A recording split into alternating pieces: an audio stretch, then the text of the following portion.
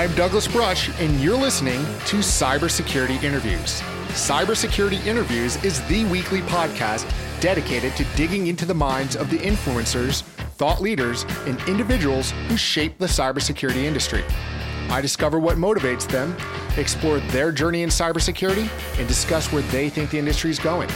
The show lets listeners learn from the experts' stories and hear their opinions on what works and doesn't in cybersecurity.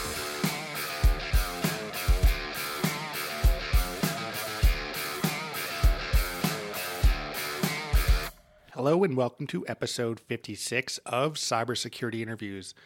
This is a special episode where my guests actually turn the mics and spotlight on me. In this episode, I speak with Christopher Wasserman and Ricky Bruman, both governance and e-discovery experts that wanted to get a deeper knowledge about cybersecurity. We discuss how folks in the litigation and e-discovery world can help, complement, and even jump ship into cybersecurity. Additionally, we discuss what's similar and different and how organizations respond to government inquiries, data breaches, and litigation requests. Chris brings over 12 years of experience in his role as Vice President and Senior Consultant at D4. Chris oversees a team of e-discovery engineers and provides technical expertise and guidance to clients to develop defensible, cost-effective solutions that involve managing data that might be used as evidence. Ricky is a litigation support manager at Saul Ewing, Arnstein, and Lair. In this capacity, he consults with clients on best practices for information governance and electronic discovery and manages all phases of the EDRM for litigation matters. Ricky is also a member of ILTA's Program Planning Council. I hope you enjoy this special episode of Cybersecurity Interviews. Chris and Ricky, welcome to Cybersecurity Interviews. How are you guys doing today? Feel good. Doing real good. Thanks for having us, Doug. Yeah, Appreciate thanks. I'm glad we're able to kind of change this format where instead of me doing the interviews, we're kind of doing it a little bit reverse. So why don't you guys take a moment to kind of introduce yourselves, kind of let the listeners know who you guys are, and kind of drive from there. Well, a man that needs no introduction, Ricky Bruman. Step up to the mic. Hey, how are you guys doing? So great to be here, Doug. Thank you for having us on the show. I'm Ricky Bruman. I'm a litigation support project manager at Saul Ewing, Arnstein, and Lair. It's a law firm mainly on the Eastern Coast and moving into the Midwest. I work with case teams in electronic discovery and litigation support. I'm in-house. So what I do is work with the clients on a day-to-day with their information governance and electronic discovery needs. Chris, what are you up to these days? I just got, I think, my umpteenth promotion, which is a change in responsibilities, or more responsibilities, more work, more hours, same pay. And I get to meet the new boss, same as the old boss. These days, I am the regional vice president over a team of strategic solution sales reps at Special Counsel /D4. Now, that doesn't fit on my business card. In a nutshell, I oversee a team of about a dozen different people across the United States and Europe that specialize in spreading the good word about all of the fun and exciting stuff that we're doing in the world of e-discovery, data breach, large-scale attorney review, and specialty data management consulting. Yeah, and that for a mouthful. That is a mouthful, but as we got to talking about, when we kind of said, the concept for this particular format of this episode of the podcast was the idea is that we see there's a huge crossover between things in governance, GRC, e-discovery, lit support, data management, governance, whatever you want to call it. There tends to be these issues that happen and crop up in most people's environments where they either get served a government subpoena, they get breached, they get sued, and at some point they have to figure out what data they have, who's had access to it, and be able to kind of quantify that. And so I think it's an interesting cross-section of skills that we're seeing now in a lot of different, that were kind of siloed disciplines that are now starting to kind of come together. Yeah, I couldn't agree more. I mean, and thank God it's happening, because anyone who's been in e-discovery for as long as I have is starting to get a little punch drunk looking at the same challenges over and over again. It is kind of cool, though, for me to work with data breach attorneys who've never really leveraged a structured data discovery workflow.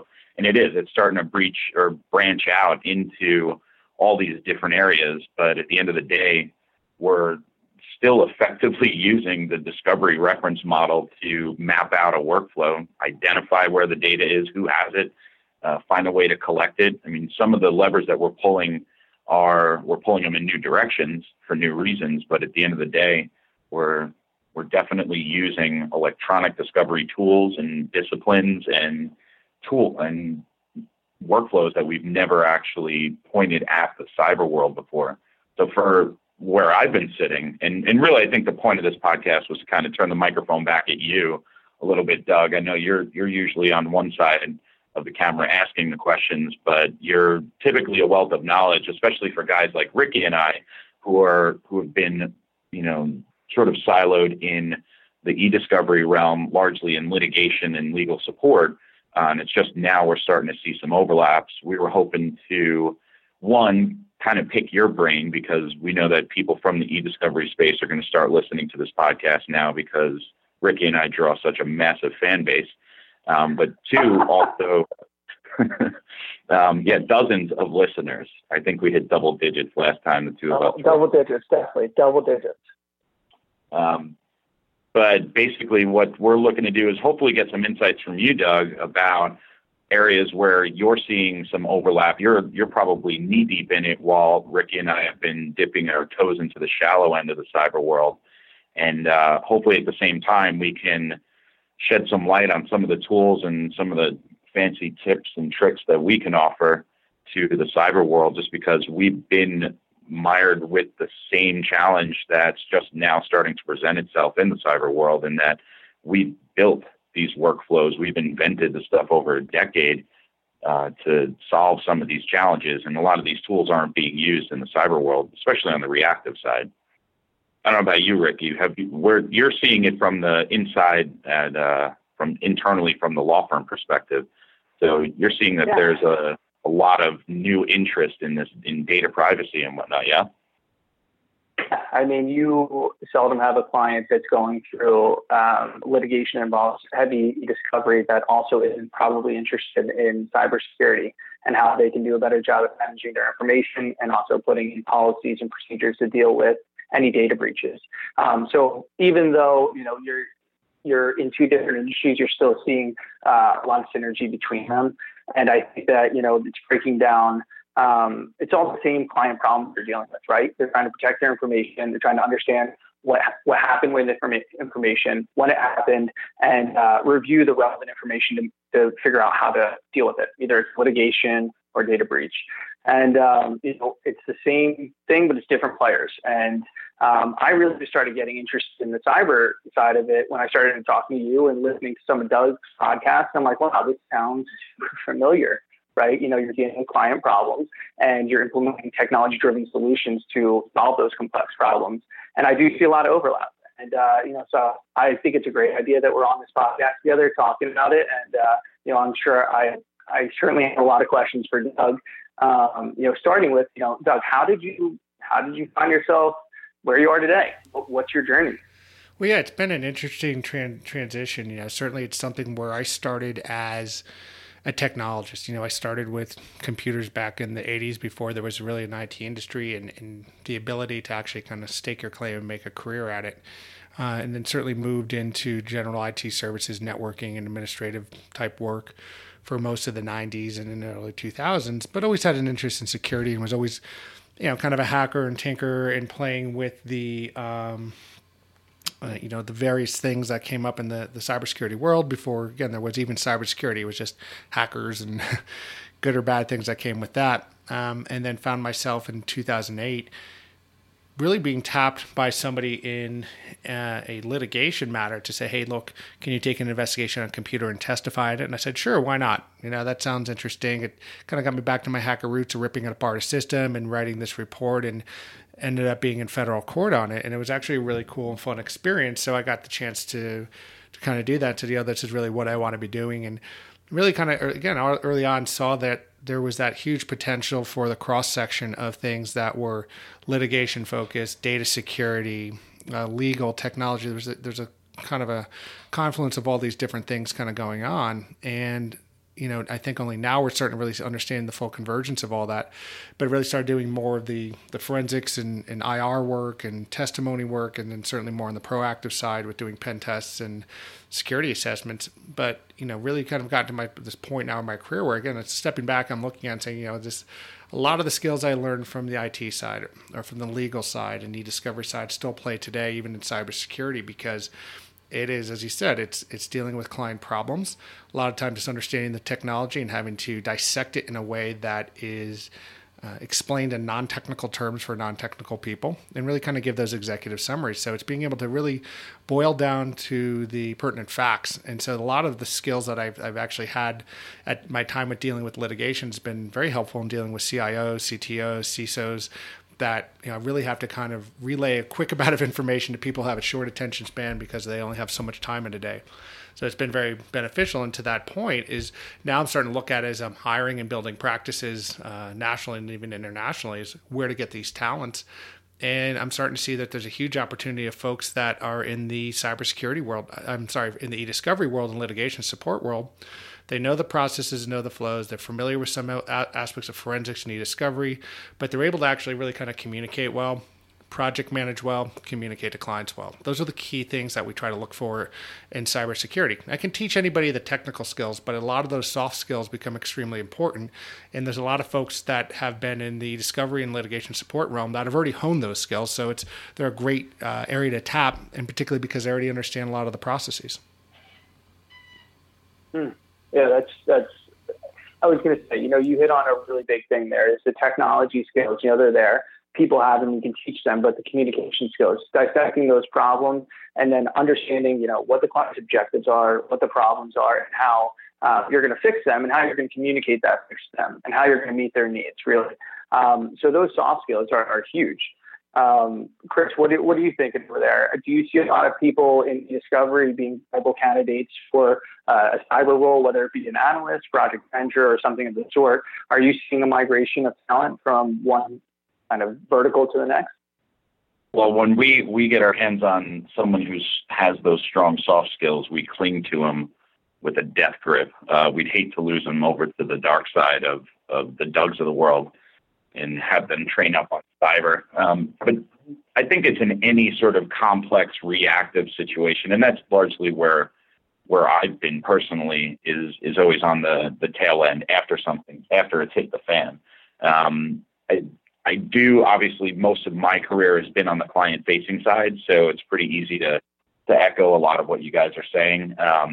For those, e-discovery practitioners that might be listening in on this, though, for those looking to get, assuming they have those soft skills, I think that there's definitely sort of this big black box out there that nobody really knows how to navigate quite yet, mainly because the cyber world, or just cyber response, data breach, incident response, pen testing, all those things and the acronyms that you were listing off there, I don't know if the people on our side of the fence have a good sense of where to kind of get started. Right? If they were interested in this, are we just talking about a Google search and just try to consume as much information as possible? Or if they were to actually, assuming they have those soft skills, what tech skills or what areas would you point them in first? I mean, Doug, I think you have something like 13 or 14 different acronyms after your title, and not really sure what any of them mean, but I'm assuming they have to do with software certifications. Would you say that those are required for somebody that might be in sort of the middle of their career, considering a jump or trying to find a way to learn what the new tools are, what the utilities are? If you were to send someone to sit down in a chair, and get their 10,000 hours in a particular scenario, what would that be? Yeah, and that's always a great question that comes up to folks like myself in the industry. It's about certifications, and there's different levels, and most of the certifications I have and maintain right now tend to be software and tool agnostic. They're more focused on process and procedure, while still involving a lot of the technical skills, but not on a particular tool set, which is fine. And there's certainly the tool certifications, and there's training I still get in that as well. So, when it comes down to selecting the certifications, there's a lot of different paths, whether you're going to be in the forensic field and maybe more in forensics or IR. That requires more of that investigative mindset and going into doing deep dive analysis on machines, to the type that might be more on the offensive testing side. That would be the security assessment folks and the pen testers and ethical hackers that are really testing and stress testing systems to see where the vulnerabilities lie, how they can be exploited. And so those can be the folks that do more of that, the really ethical hacking. So I always say to people, where are you kind of getting your pull towards? Are you getting gravitated more towards the investigative side? Or are you getting more towards the security assessment side? And from picking from there, there's definitely some base certifications that you look at. I do a lot of work with the SANS Institute, and there's some great base certifications like the GSEC or GX certified. GX Security Essentials certification, which basically is a great baseline certification. Difficult course, but gives you a lot of information across a lot of areas, both in forensics and the offensive side. And then from there, kind of once you have that foundation, is then picking, okay, which path do I want to follow? And then maybe going down some specific forensic analysis courses.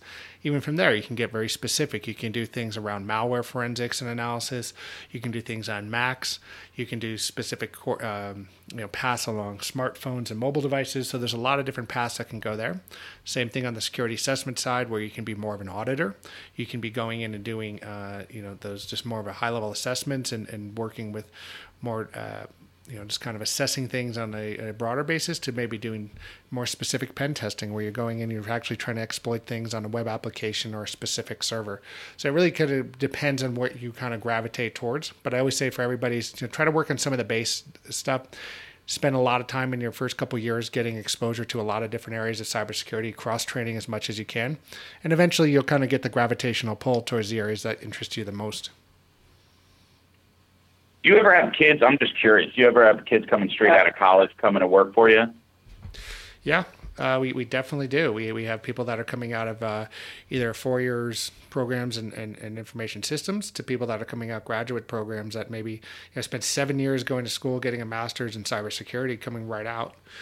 The challenges with a lot of those folks, as great as they are, and these are some of my best employees, they do come in a little bit green, because the challenge we're seeing with a lot of the higher education programs right now is they do teach a lot of theory and maybe not enough practical. So it's one of the challenges in the industry right now, is finding out how you can almost do apprenticeship programs or journeyman programs where people can get out there even while they're in college and get some more hands-on work.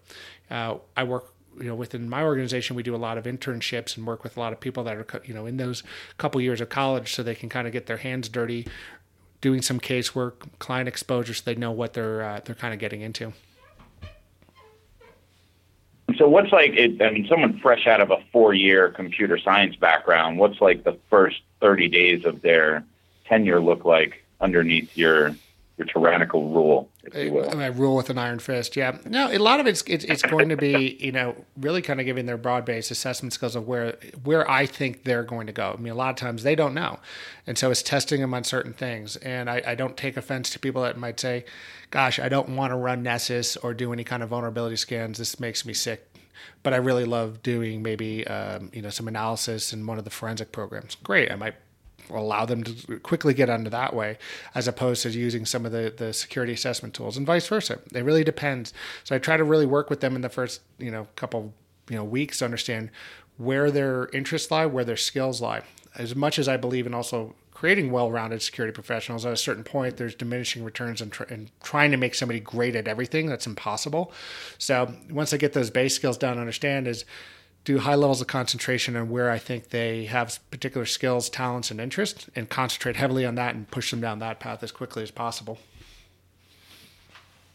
And Doug, talking about some of those training courses that you're doing and certifications, and especially for new hires, with eDiscovery software, it's definitely you spend enough time with it, you get it. It's pretty easy. Forensics world, same kind of thing. You have different configurations and settings and stuff that you need to work through, but the software, once you get it, it's pretty easy to use. In the cyber world, it's such an evolving landscape. What does that look like for continuing education and trying to stay on top of all the new software that's coming out and all new tools to fight cybercrime? Yeah, it's a constant thing. You're always having to be a student in this field and always constantly learning, because as soon as you figure out something, something changes. We've seen it particularly within the cloud environments. Even for myself, where I had a strong set of knowledge in traditional IT, how to plan and build data centers, how to build failover and clustering, and all the stuff that goes into IT planning and support for enterprises, and then securing them. A lot of that's changed dramatically and almost had the rug ripped out under us when we moved to a lot of cloud compute. There's still a lot of fundamentals that are there. You still need to know what you have and how to secure it and who has access to it. But there's a lot of elements to it that changed. And so you really have to all of a sudden then say, okay, now we're in a cloud environment. If I'm in Azure or AWS, how am I going to configure, support, and secure that in a way that's similar to what I would have done on an on-prem? And it's almost learning all over again. There's new interfaces that come with that. There's new scripting languages or the ways to interact with those things and different APIs. So it's never set, and so you're always in a state of constant learning. Mm-hmm. So that's it's good. State of flux. Yeah, and it's a double-edged sword, right? It's you have to want to have that. You want to have that ability and passion to constantly want to learn, but you can also always jump into the dance any point. There's never a point where you jump into it and it's like, oh, it's too late. The thing's already passed me by, because there's always something new. There's always something great to learn, and there's always something else that needs research done on it. So at no point can you feel left out. Right. And you're talking a lot about cloud and everything. A lot of things that I hear in electronic discovery and IB stuff is like preservation in place, especially if you're in the cloud, right? So not duplicating data by collecting it and bringing it into a new environment only to process it. Why not just kind of preserve it in place? And that's great and all, right? Having a big footprint though probably puts a lot of weight on organizations, increases the liability. You see a movement, with Office 365, everything like that. How do you see that changing the nature of information governance and cybersecurity at corporations? It's a moving target, obviously, and it's getting bigger and bigger each day. How is the cloud affecting your day-to-day as far as, companies retaining a lot more information? Well, it's interesting because we're seeing a lot of organizations that still have on-prem data storage, on-prem compute, but then moving quite a bit of that to the cloud and almost forgetting that they have almost infinite storage in some aspects of that. And so it definitely becomes a challenge, but it's also great too because now we can start looking at building in those governance tools and those security tools that are kind of inherent into those cloud systems, or at least come with it. When you buy into something like the higher SKU levels of the Microsoft Azure stack and a lot of things that come with that, you get a lot of built-in security. You can add an E5 licensing within Intune and get quite a bit of security that would have had to been really hard to deploy and put in place in the past. But you can kind of get it, configure it, and put it in, I would say, easier. It's not magic. I mean, you still have to do a good amount of configuration, but it's going to allow you to secure and manage that data. And the beauty of that, too, is because of it's in a cloud platform with more open access than it's ever had before, to your point, for things like e-discovery, forensics, and cybersecurity, and DLP, or whatever we want to kind of put that fence around the type of data. Again, there's data that exists in an environment. It should have some type of retention. It should have access controls. It should have some data disposition around it. It should have the ability to be produced or collected in a way that's defensible, should be part of an investigation or part of a data breach investigation. So the fact that it all lives in one environment and you can hook into it now is going to be a great shift. So I think we're going to finally see the kind of convergence that we've wanted in technology for a long time when we talk about risk, really governance, risk, and compliance, like the GRC models, are really going to be able to be more accessible, I think, to more organizations as we move into the cloud. And more of us that have really sat in kind of independent silos, again, the e-discovery people or the IT people and the cybersecurity people, we're all going to be playing in the same sandbox now and having to work together. And I think it's going to be a benefit to the organizations that kind of move into the cloud and start developing the risk management programs that allow that interaction between the departments. So in other words, learn the security and compliance center in O365 and then just build an entire career around it. I would say it honestly, there's no joke. I tell everybody, I was like, learn Office 365, PowerShell and just do development ops. Let's just do DevOps all day long, and you will have a career in whatever we end up calling cybersecurity, risk, compliance, e-discovery in 5 years from now, as it all changes and morphs into one thing. If you know those fundamental skills, you're going to be ahead of the race. And that's what I'm saying. Is like people like myself have to learn all these new skills now. So it's a green field for everybody. But green fields usually mean that open pasture is really just a Wild West. I mean, are you seeing that? You're probably closer. You've got your finger on the pulse a bit more than we would. Is it like e-discovery was 10, 15 years ago? Or is it a bit more refined? It's a little bit, it's a little bit different. I mean, I think the comparisons that we can draw between the cybersecurity world and what we saw in e-discovery, let's say 2006, 2008, and really up until like the last couple of years, has been you had a lot of players in the market trying to do unique set of services, a huge amount of overlap, and then they all started consolidating. And I think that's what we're going to see. I mean, even recently in the first half of 2018, we've seen two forensic and dispute litigation companies kind of either get sold off to another entity, merge. So it's already starting to happen where we're starting to see some of the investigative and forensics groups starting to kind of morph and change. And I think we're going to see them get sucked up into other organizations. And we're going to continue to see that because, again, more and more as we kind of look down to this green field is to say, okay, well, what are the type of skills that we're going to have to need to meet these demands for compliance and risk, and you're going to need a little bit of e-discovery, a little bit of cybersecurity, a little bit of that. So you can see these companies start kind of consolidating and pulling these people in from these different skill sets to start serving the new market. And switching gears for a second, I was wondering if maybe, and I apologize to the cyber listeners, but hoping you could dumb down maybe a day in the life as if you were talking to maybe a litigator or an e-discovery practitioner, what a day in the life of like a data breach response looks like, right? Assuming your end client or the person who was breached is like a mid-tier organization. We're not talking about the Nikes or the Coca-Colas or the Walmarts of the world. We're talking about, a mom and pop business that does maybe 10 million a year and has maybe an Office 365 installation for their email. And like you said, they still have a lot of on-prem storage and local devices. Like, what is that from a practical sense, if you had to map out the steps that are involved to go from, hey, I've been hacked to what do I do next? And what are those steps going down that line? And how long do those things typically take? Yeah. And so that's a great question because, the way that I look at it too, and coming from multiple disciplines in the past, as kind of being a jack of all trades myself, is saying, looking at it from that perspective of, again, I don't care what we call the event to a certain degree. If it's a government inquiry, e-discovery subpoena, if it's a request, or if it's a data breach, something's happened in the environment, and we need to get the board together. Possibly people on the C-suite, so maybe the CEO, CFO.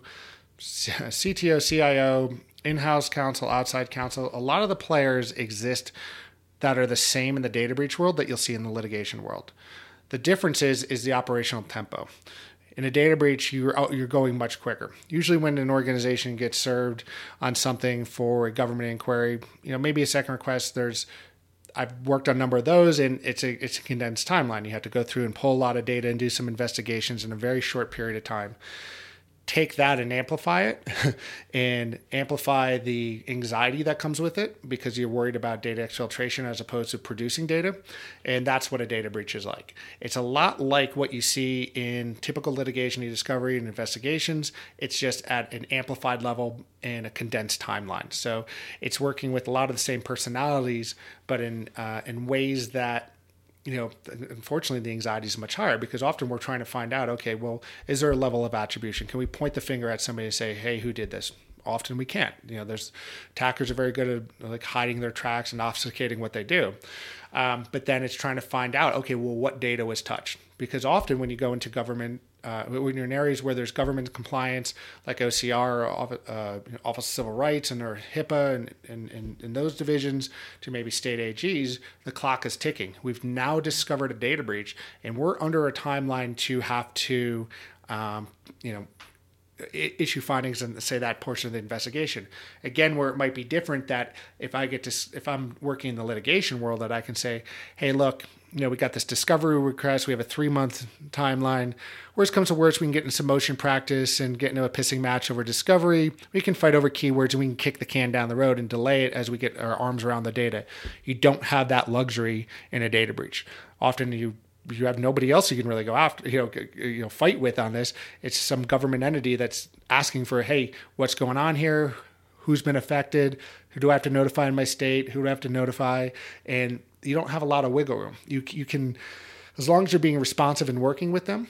And I guess that's another area where who do I need to notify in my state? I think that's kind of important. Yeah. Oh, yeah. And each state has different, qualities or different quantifications for what constitutes a record and who has to be notified. So again, in those, you can work with the AGs on that and the attorney generals to say, hey, look, here's what we're finding, and it's communicating. And again, that's where I think there's litigators actually can do well in this kind of field, even coming from the legal side, or folks that have worked in that kind of contentious meet and confer and working, there's such a push in litigation to work with the other side about the data. The data is the data. And the same thing in data breaches. The data's there. Something happened. Can't change it. There's no really, we're not going to make some kind of, assumption about the data. It's going to be what it is, and we have to present it in a certain way. So the same thing happens in a data breach, where we have to say, okay, we're going to have to work with maybe an attorney general or somebody in a compliance role to say, hey, look, here's what we're seeing. Maybe we don't have all the information, but as long as you're communicating and working with the other side, you're going to end up much better off. And are you the seeing collaboration thing is huge? Well, because in the legal world, we can, even with the government, right? So obviously when working against opposing counsel, right, they've typically got a duty to produce, to you and vice versa. So you're sort of incentivized to work with one another, and everyone understands that it's a lot of information that we're pouring through. And at the end of the day, someone's putting eyes on some small subset of data. And when I say small, I think it's relative compared to what you started with. But I think it sounds like the same issues are at play here. But is the negotiation, with the AGs, because a lot of times, like you mentioned, HIPAA and protected entities and Office of Civil Rights, there have been countless articles that I've read where the Office of Civil Rights have been, handing down these really hardcore fines for organizations that didn't do like a full or a good faith effort in identifying the data that may have been breached and reaching out to their customers, or it didn't get done on time. I think in those situations, there was one where someone ran out some sort of 60-day clock, and it sounds like it's different for each state. Like, so if let's say I own a small business and I sell stuff on the internet, and I have a bunch of my customers, their names, their addresses, and their credit card numbers on my server, and that gets hacked. But now I have 10,000 customers across 50 different states. All right. Are the rules different from state to state in terms of who needs to be notified about what and how quickly? And do you actually negotiate with 50 different state attorney generals in that situation when you're dealing with a 60-day clock to get notifications out? Yes, no, maybe so. So unfortunately, every situation is kind of different, and it really depends on the context of the data. And this goes back to some of the things we were talking about early on about how we need a greater push towards governance.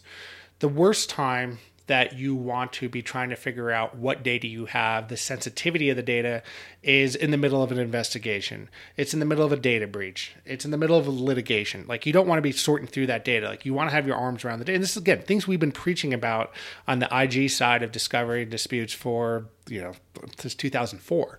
And same thing's happening in the data breaches is, hey, what do you have in what's the sensitivity of that data? Because that quantifies where it has to be notified. Is it going to be HIPAA-related data?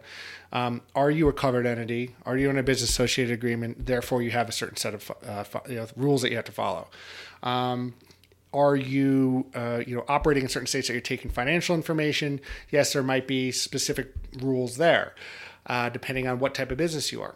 And so you have to navigate all these different types of rules for the data classification that has been breached. And often you don't know what that data is or even get the arms around it until the breach has already happened. So often we find clients trying to do large scale data mapping and governance introspection on their data with a 60-day timeline, when normally I would push one of those things out if I was doing it as an assessment side, maybe 2 to 3 months. So it really doesn't give them enough time to try to figure out what data they have while the house is burning down. But that's often where we see a lot of clients ending up. So from a practical perspective, picking up from you've gone in, you're the cyber guy, you go in, you've identified what's been touched, right? And I guess you copy that down, and where do you take it from there, right? There's got to be some sort of, let's say you got 1 million documents that were pulled from a web server, right? Or an email server on the web, and there's hundreds of thousands or millions of emails going back and forth. There's potentially protected health information within that email set, no? Quite often. Credit card information, social security numbers, health information. If it's a medical practice office, we see a number of those where it's, the attackers are not going after hard targets. They're going after easy targets with a good amount of information and the ability to pay up if they have to do a ransomware, if they have to do, if they have a good amount of data mining they can do. So attackers know how to go after the small and medium-sized businesses, and particularly in healthcare and other verticals where they can get quality data. And so what happens is once we identify that there has been a breach, is going and outlining what's been touched to the best that we can, using forensics to try to say, okay, well, here's what we can determine has been touched, maybe downloaded or synced. And then we say, okay, say it's a full mailbox for the billing manager of a medical office, full email gets synced off of Office 365. We see it in the logs. Boom. We're going to have to look at maybe 5 years of data, and we have to filter through it because we know that entire email has been looked at. Now, the problem was when we started going at this with clients like a year ago, I started presenting this. I was presented with this problem from a lot of these folks that would say, hey, look, I don't know how we're going to go through all this email. And, we had to basically try to figure out a way. And I'm like, well, how are you doing? Like, well, we're having to open it up or maybe loading it in Outlook and searching it. I'm like, God, that just sounds awful on so many levels. You're now bringing in sensitive data into your maybe legal environment and searching it offhand. And how do you know that they're being quality searches? Well, this is the only way to do it. And I said, well, this is a problem we solved in e-discovery like over a decade ago. Why don't we run it in the discovery processing and hosting tools? And the answer was, well, we're not litigators. So I said, okay, stop. Let's get off that idea that, litigators can only use something like Relativity or Nuix or whatever they want to do to process and review the data. It's just a tool for data mining. So let's call it data mining. Let's just call it whatever we want, but it's a PII review, a data mining effort, and we can use these tools now that would have been developed and tested and vetted and well understood for over a decade can now be used in data breaches where we can actually tune them in ways to actually get out the results much faster, particularly when you're working on that 60-day deadline. Again, we're brought in early on. We detect there's an investigation. By the time we're engaged, we do our investigation, maybe a couple weeks go by before we can say what data has been done. We're then having to download data, maybe gigabytes of data, process and host it. We're running under very tight timelines. The e-discovery tools that were out there are a great solution for large, these large data breach problems that are now new in the data breach world, but existed in litigation for a long time, and a great place where you can pull in people that, we're not having to train up a bunch of people and say, hey, we're going to apply new people to a new solution. Say, well, no, we'll use the existing staff that have been doing e-discovery and data review and document review for a decade. Let's just shift them a little bit, tweak what they're doing, and we get great results. So it sounds like you take that huge data set down, you get it to a manageable set of documents that have PII and other personal information in it, and then you're handing it off to a review team to then create a report that has all the personal information per person. And is that the client deliverable? What does the end goal look like for the client? And so it's interesting. So the benefits that I've seen let's say, for example, we do something in like Relativity, and we can design a workflow and a process that can identify specific characteristics. We can even use analytics to pull out some of these types of records that have PII or health information or whatever it is that's the categories that we want. Maybe it's tax information, and we can find a bunch of tax records that are similar and we can cluster those and pull those together. We can then have people review and code those in a specific fields in some of these discovery tools. Like an example, we use Relativity and can actually have them code out all the fields, all the PII. We actually don't want them to copy PII into these fields, but we can say, okay, here are the impacted individuals, information about them, types of information that was compromised, and ultimately goes into a final review. And instead of producing like you would do a traditional load file that you would produce to the other side after it's been screened for privilege and confidentiality, instead we can dump out information and reports from the review platform that can then be put into a format that then the breach vendors that send out all the notifications that you get when your bank or financial institution or healthcare provider gets breached, and you get a letter in the mail that says, hey, bad day, we're going to give you a year free credit monitoring or whatever they end up doing. So those companies have specific formats.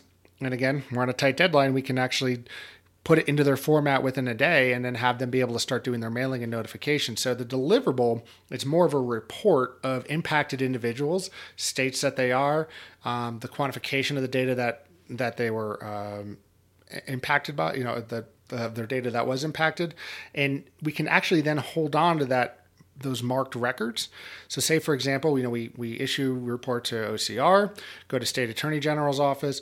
We can then archive this data in a review format. They can actually purge it from their systems if they don't want to keep it in email or places that they don't want the sensitive information.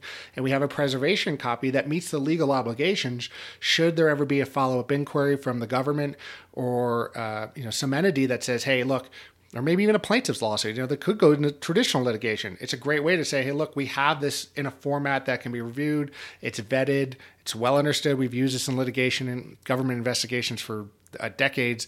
Here's the process that we use to review the data. And it becomes a very defensible way that they can then even provide those results to the other side for review. And at the end of the day, who's paying for all this? Is it the organization? If they've chosen the self-insurance route. And so often what you see is there are, cybersecurity, cyber risk insurance that organizations can get. Some of that might be covered. Some of them pay out of pocket. So at some point, the organization that suffered the breach has to pay for it one way or the other. And so that's either through some kind of financial risk transference or out of their own pocket. And, often they probably pay more than they would doing these types of breach investigations and notifications, bringing in the breach counsel, the notification vendors, and all the other things that go into the fees of a breach, by far way more than they would ever had if they'd just done a good governance review and risk review of their environment. So on a good day, right? You find out you get hacked. Like, let's say I'm a dentist and I have an office with like 10 employees, and all of our emails get hacked, and a year's worth of information or a year's worth of emails from everybody in my company has been hacked. And we've had some pretty poor processes in place where we're emailing photos of people's insurance, insurance information, healthcare information back and forth amongst ourselves. And like photos of people's driver's licenses or passports, right? So that gets out there. So now they call their insurance company. Insurance company recommends a cybersecurity consulting firm to go in and do the initial investigation and data mining. They recommend a data breach attorney that understands the laws from all 50 states.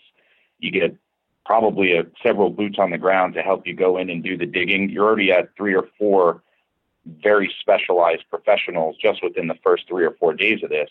And then once you do get the data down and you're dealing with thousands or hundreds of thousands of records, someone's got to go through and load all that stuff into these different tools, put eyes on it, identify, classify, and categorize all that information, and then convert it to a report that a notification vendor can send out. And then there's the bill for the notification vendor. So it sounds like there's just a lot of hands in this cookie jar. You got your cyber consulting firms, your data breach law firms, forensics guys, data collection guys, data processing guys, database administration, document hosting guys.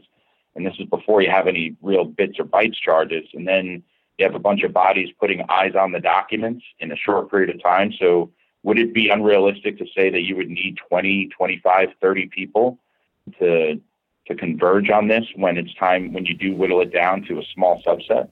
It could be. Out in time? Yeah, I mean, and again, it's all about as you said earlier on, kind of adjusting the levers. And when you have huge data sets, often again we want to kind of employ the good investigative mindset. Say, can we reduce the data set? Can we knock it down and say within a reasonable degree of certainty we know we can take this level of data off the table, or it doesn't meet some kind of qualification.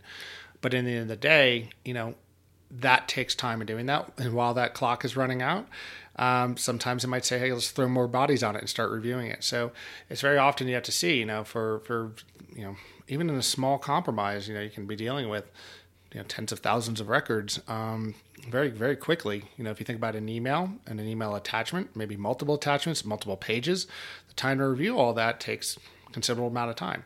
So you have to kind of plan for that and start building those metrics to say, okay, I'm going to extrapolate this out and say I have this many gigs of data. It's going to represent this many pages. This many pages are going to be reviewed, maybe responsive.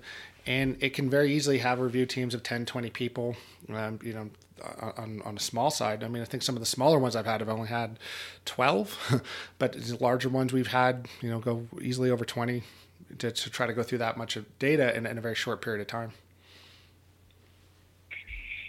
Hey, Doug, so you're hitting on something that I really want to touch on here because you talked about how much human time is involved. But, especially in e-discovery, I'm seeing machines doing more and more of the work, right? And it's kind of flowing from all the way downstream back up and vice versa, really. I mean, how do you see automation starting to impact, how much time, effort, and human intervention you need with a cyber incident? If you're able to start automating some of the mapping and some of the incident response, as well as some of the analysis and classification, right? So if you can automatically classify documents as they are being created and maintained over the life cycle of the document, how much can machines help here? Are we going to reach like an inflection point where machines will be hopefully doing more of the work than humans, or are we still going to see humans playing such a major role in cyber and information governance moving forward that machines are still just going to be kind of tools that are helping us do our job? I mean, there's no shortage of people doing stupid things that are going to keep us all occupied with work for the foreseeable future. So people still manage whatever controls we put in place. Somebody will find a way to get around it. Unfortunately, I mean, it's a constant battle with the users. And my hope is we get more user enablement so they actually take part in the security. But part of that is actually just making it invisible to them. And that's where I think, where we start to see things that are built in inherently into the cloud platforms where there are DLP type solutions, where there's things that automatically flag people, say, hey, look, this person's uploading a large amount of credit card data into their email. Why? Flag that person, quarantine them. Make it an issue that automatically creates workflows. So there's this level of automation and orchestration that works with inside the organization that IT gets notified, HR gets notified, the person's manager gets notified, say, hey, look, we have a problem. Not to get people in trouble, say, look, this is a risk with inside the organization. How are we going to deal with it? And so the more of that stuff that exists, I think is going to be beneficial. Is it ever going to be perfect? No. And again, people are always going to find ways to circumvent the controls we put in place for them, even if we try to make it transparent to them.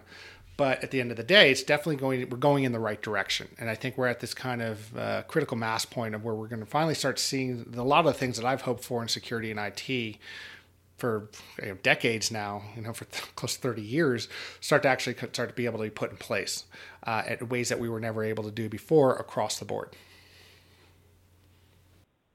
So go out on I was going to say, you just bring up such a good point that you need. Go ahead, Greg. Yeah, my turn. Go out on a bit of a limb for me. And with these, with people migrating to the cloud and with all these, machine learning technologies being baked in behind the scenes, do you feel that there is the potential to create a large enough sample set or data set for like the Azures of the world and the AWSs to be able to learn over time. Like I'm talking like deep learning 5-10 years out, learn over time, hey, this is a private equity group. These are the data loss prevention classification labels that we want to apply to their data, and basically have a template set up and it does most of that classification for us?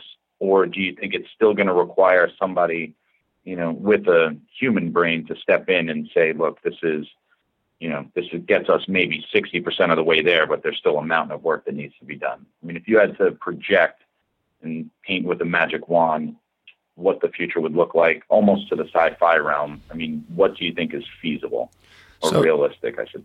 Yeah, so a lot of those policies and templates exist already. And again, you can get into a lot of the cloud stacks that already have that. They have the ability to automatically tag and classify data, put expirations around them. You can build in certain retention policies, data classification policies, and do that taxonomy as documents are created.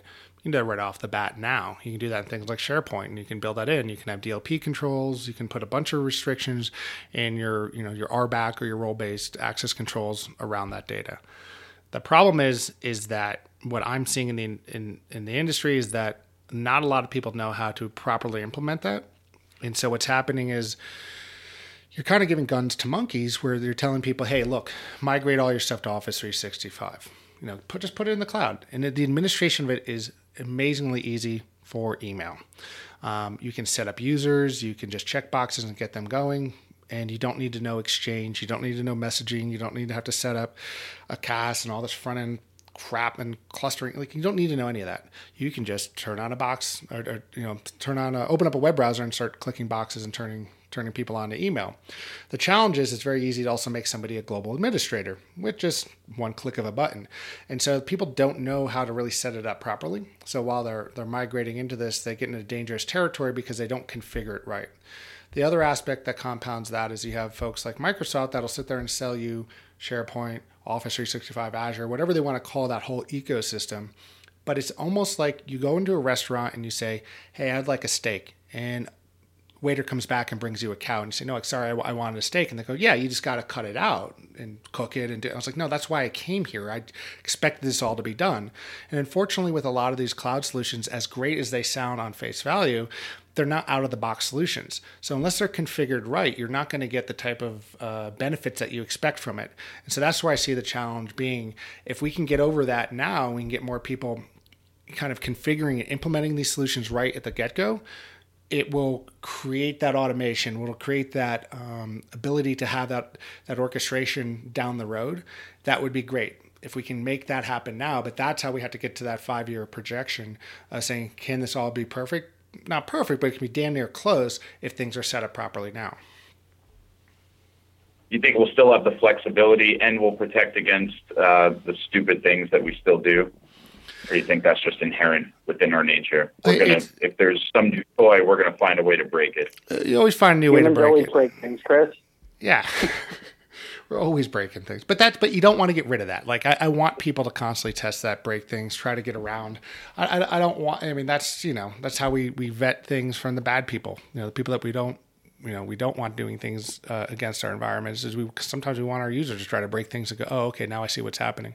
That's one of the things I almost ask most people in security to spend maybe a week, a year writing help desk tickets, see what the users are doing, see where the real problems lie, build those metrics and understand, hey, wow, this is ultimately it's a user problem. And how do we build in systems that, again, give them automated security without disrupting their workflows?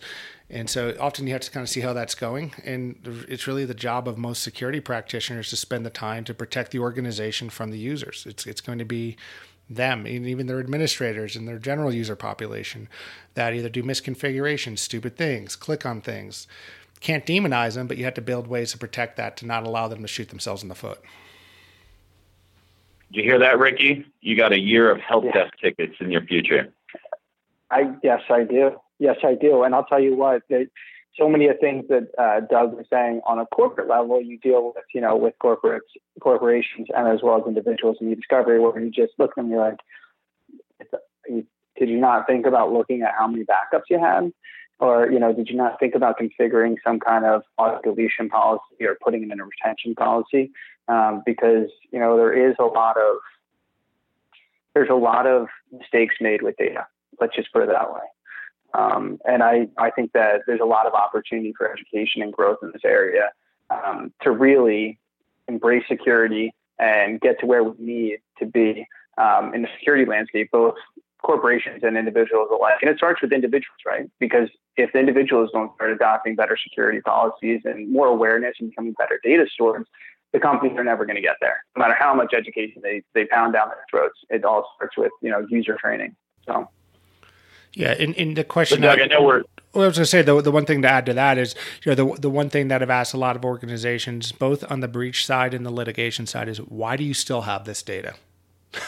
And it's a governance, right? And that's where I think folks that have been in e-discovery and litigation support can very easily kind of make that transition into cybersecurity, because they've seen where the proverbial crap hits the fan. They know where bad things have happened because they've seen it in litigation. And again, it's the same thing that you see in data breaches.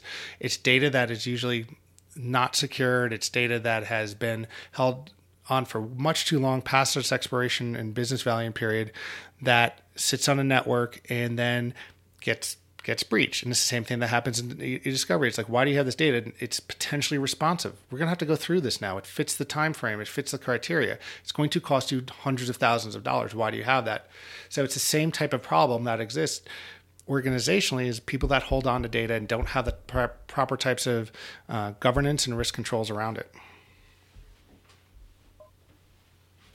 Doug, this is awesome. I know, again, some of your listeners probably, this is going to be old hat, but I know for guys like Ricky and myself that have been, in the e-discovery and the legal space, not so much, I don't think either of us came from an IT background. We sort of fell into legal and diverged and specialized within it and found ourselves in this weird little sub niche. I do not remember waking up as a young kid saying I want to be in data discovery when I grow up, but somehow we found this cool little puzzle here. Really love the fact that you've been able to, let us hijack your podcast and point the microphone at you. I mean, if there were any sort of parting shots or words of wisdom you can give to the folks on our side of the fence in terms of places that they could start to get a real base level understanding, or at least start learning what the right questions are, where would you point them in general? Yeah, tons of great resources on the internet. Obviously, there's a lot of folks that are out there on social media and Twitter and LinkedIn that you can follow. A lot of the folks that have been on, to be kind of shamelessly self-promoting, and some of the folks that have been on my podcast to really kind of listen to some of the leaders in the industry. You'll hear a lot of commonalities of people talking about the soft skills that you have to learn: communications, writing skills. Again, one of the best cybersecurity books that I can recommend people get is the AP Style of Guide, or Style Guide. It's like how to really write well becomes extremely important in grammar. I mean, you got to look at your audience, whether it's you're coming from the litigation world and you're used to dealing with attorneys. If you can write and communicate well, you're going to be dealing with the C-suite. You're going to be dealing with CIOs, CISOs, CTOs, CEOs, whoever. And you need to be able to communicate to them cleanly, effectively, clearly. And if you're not able to do that, that's going to hurt you. So that it becomes such an important skill that you can never stop learning. And so it's like, as you're doing stuff now, as you're writing emails, think about how you're writing and communicating. Say, hey, if I had to write this to somebody in a C-suite, how would this go? And just practice that skill. That's something that you can do at any time. Again, follow some of the folks that I've mentioned that have been on the podcast. Look at their bios and histories. Really interesting to see where they've come, and just listen to what they say. I pick these people because I consider them thought leaders in the industry, and to get that information to a lot of people that are entering the industry. They share a lot of information. There's organizations like SANS. So SANS.org has a tremendous amount of information, white papers, training, conferences, things that are constantly going on. Their training's not cheap, but it's the best that I've been able to find. They're great things to kind of go look at and kind of pick out, again, some of those baseline certifications that you want to look at. And ultimately, I think if people really spend the time to really, again, I think the new area, if you want to plan ahead, is set up some of these free cloud tenants in Azure and AWS. Start learning those, learning how they're set up and configured, how their security groups look, how their access control lists are set up. Understand how all that's configured. is going to be where a lot of the market's going. I would love for people to say, hey, I really want them to know how to set up a Fortinet firewall or Palo Alto firewalls. It's less important now, unfortunately. Well, fortunately and unfortunately. I mean, it's unfortunate for me, but a lot of the brain space that I have for things about firewall configurations might not be as effective as risk mitigation factors than all the new stuff I now have to learn in Office 365. So that's why I encourage people to go out there and learn these things. There's tons of free courses out there from Udemy and all these other different courses online where, hell, even YouTube, where you can pick up a lot of this information. Things like if you want to learn penetration testing, Kali Linux, you can go into offensive security, pick up their VM of that and start hacking away. Please only hack on your own systems. Don't hack external systems that you don't have authorization to, but you can set up virtual labs very easily now. The compute power you can buy either in your home or put it in the cloud, you can start testing some of your penetration testing skills. So there's a lot of information that's out there for free. And I think people that are entering the industry now have kind of a leg up on people that have been in it for some time, because we're all having to learn some of the new skills, like I said, in the cloud. But you also have the ability to actually get into it for a very low cost, where I had to buy actually lots of computers in the old days before virtualization and cloud. You can now jump into it for almost a zero cost barrier of entry. All right, one follow-up question, and then I'll let Ricky run with it, and maybe we should probably start wrapping this up. But more of a existential question, because I may be going down the path of actually growing up and becoming an adult in the near future, starting a family, actually getting married, all that good stuff. Knowing what you know now and being a father yourself, knowing that the kids are basically coming out of the womb these days with an iPad glued to their hands, what would you start exposing the, children to at a young age? Because I feel like what I'm seeing, especially with like my nieces and nephews that are in their late teens, a big difference between what I see in them and what I saw in ourselves, and around the same age, time frame, was that we all wanted to tinker and figure out how this stuff worked, right? Like I got jazzed back in the day just from memorizing all the DTMF codes so that I can actually dial, into a bulletin board system in Denmark from, my 2400 baud modem. And now these kids come, the smartphones are connected all the time. You ask them, how do you connect to the internet? And they're like, what do you mean, how do I connect? It's just on. What information, what sort of things would you start teaching children at a young age so that they can be a bit more inquisitive and curious and start tinkering and building those skills early on in life? Yeah, there's a lot of things that are now focused on getting kids involved in coding. There's Girls Who Code. There's Scratch, which is a coding program put out by MIT for kids learning to code. There's tons of maker spaces that are in most communities now. So it's actually getting people like figuring out the puzzles, putting things together, breaking things, putting them apart. You don't want to lose the tactile function of actually picking something up and breaking it. And so there's a lot of ability to do that now. It's just getting that kind of mindset working, but working with their hands, pulling things apart. That still exists. I still think is very important. There's a couple programs out there now where I think a couple of them started on Kickstarter, but I think are now, and I've seen it even in Target, where you can like build your own computer and then do stuff with Scratch.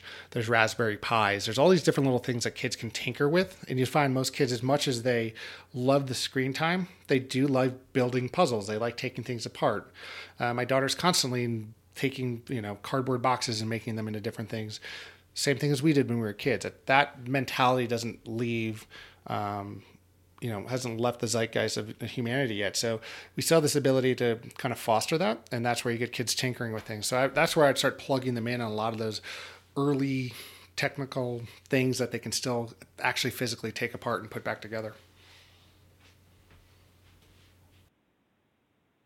Awesome. That's great. Yeah. When I have kids, they are definitely going to still be breaking stuff. I can promise you that. Physical stuff. I will definitely let them toy around and tinker with Raspberry Pis, but I will still have them be breaking physical stuff. I have one question here. I want to kind of push the barrier just a little bit further and talk about crypto for a second, where cyber fits in with cryptocurrency. Cryptocurrency is really starting to hit the mainstream, and it's not really just a dark web payments thing anymore. And regulations starting to be put in place, and soon enough, it's going to penetrate the legal industry. You're going to see lawsuits all the time about missing Bitcoins or Ethereum going, to the wrong recipient and needing to be rerouted. How is cyber going to help or help shape where crypto is going in the future from what we've learned right now as to how important it is to protect the data and how it's going to lay the foundation for where crypto is going in the future? Well, hopefully it adds some transparency to what it really is and what it means. I still think it is very much the Wild West when it comes to cryptocurrencies. People don't understand that while regulated currencies that have been around for hundreds of years globally serve a purpose, there is some recourse that you have that should, the payments go out to the wrong people, there's things you can kind of do, when you're in only the crypto world and everything's anonymous, it becomes extremely difficult. So I think what's going to happen is building the ability for people to kind of use this technology, but still have accountability and transparency. I think that's where cybersecurity can be put in place, where it can put the right controls around it. You can still maintain some level of value. You can put people could be anonymous around it if they want to, but you still need the ability to have recourse for issues that come up. You need some accountability. So I think that's where cybersecurity can still have a big play. Well, Doug, thank you so much for your time. Yeah, thanks for letting us wonderful. Yeah, pepper you with questions, and you've been pretty patient with us.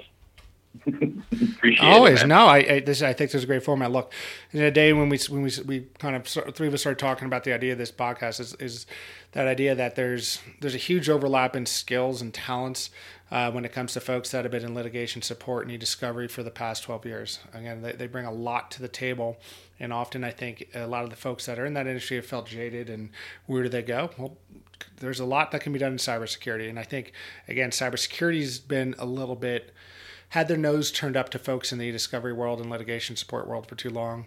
I remember dealing with a gentleman that was head of one of the larger banks, cyber teams and red teams, and he's asking what I was doing on a particular project. I was like, I doing some forensics and data mining around some, and this is almost 10 years ago, but around e-discovery. He's like, oh, so you just collect emails. I was like, well, it was a little bit different than that. We were, it was an investigation. He goes, yeah, you're just a data jockey. I'm like, that's not accurate. But it was just that attitude of, in the cybersecurity world of, oh, those legal people and those people that deal in the legal world of security, screw them. And I think that mentality's got to go away. And it's the only way that we can become more open to the folks that have been in other industries to meet some of those, basically the headcount gap that we have, and bring in the right people. So hopefully this will spur some of the conversations with folks within both communities and see how we're all not that different. Again, it's just data. Some corporation has data that they're going to have to know what happened to it and maybe produce it or investigate it at some point. That's all it comes down to. Well, here's hoping we spurred some new conversation. Thanks a lot, Doug. This has been awesome. Hope you let us come back one day after we've learned a thing or two. For sure. Guys, I really greatly appreciate you taking the time today. Thanks a lot, Doug. My pleasure. Thank you so much for joining us today on Cybersecurity Interviews. I hope that you enjoyed this interview as much as I did. Please go to cybersecurityinterviews.com, where you can find every episode, including show notes and links for each guest. There you can also find social media links and to sign up for new episode notifications. Thanks. We'll talk soon.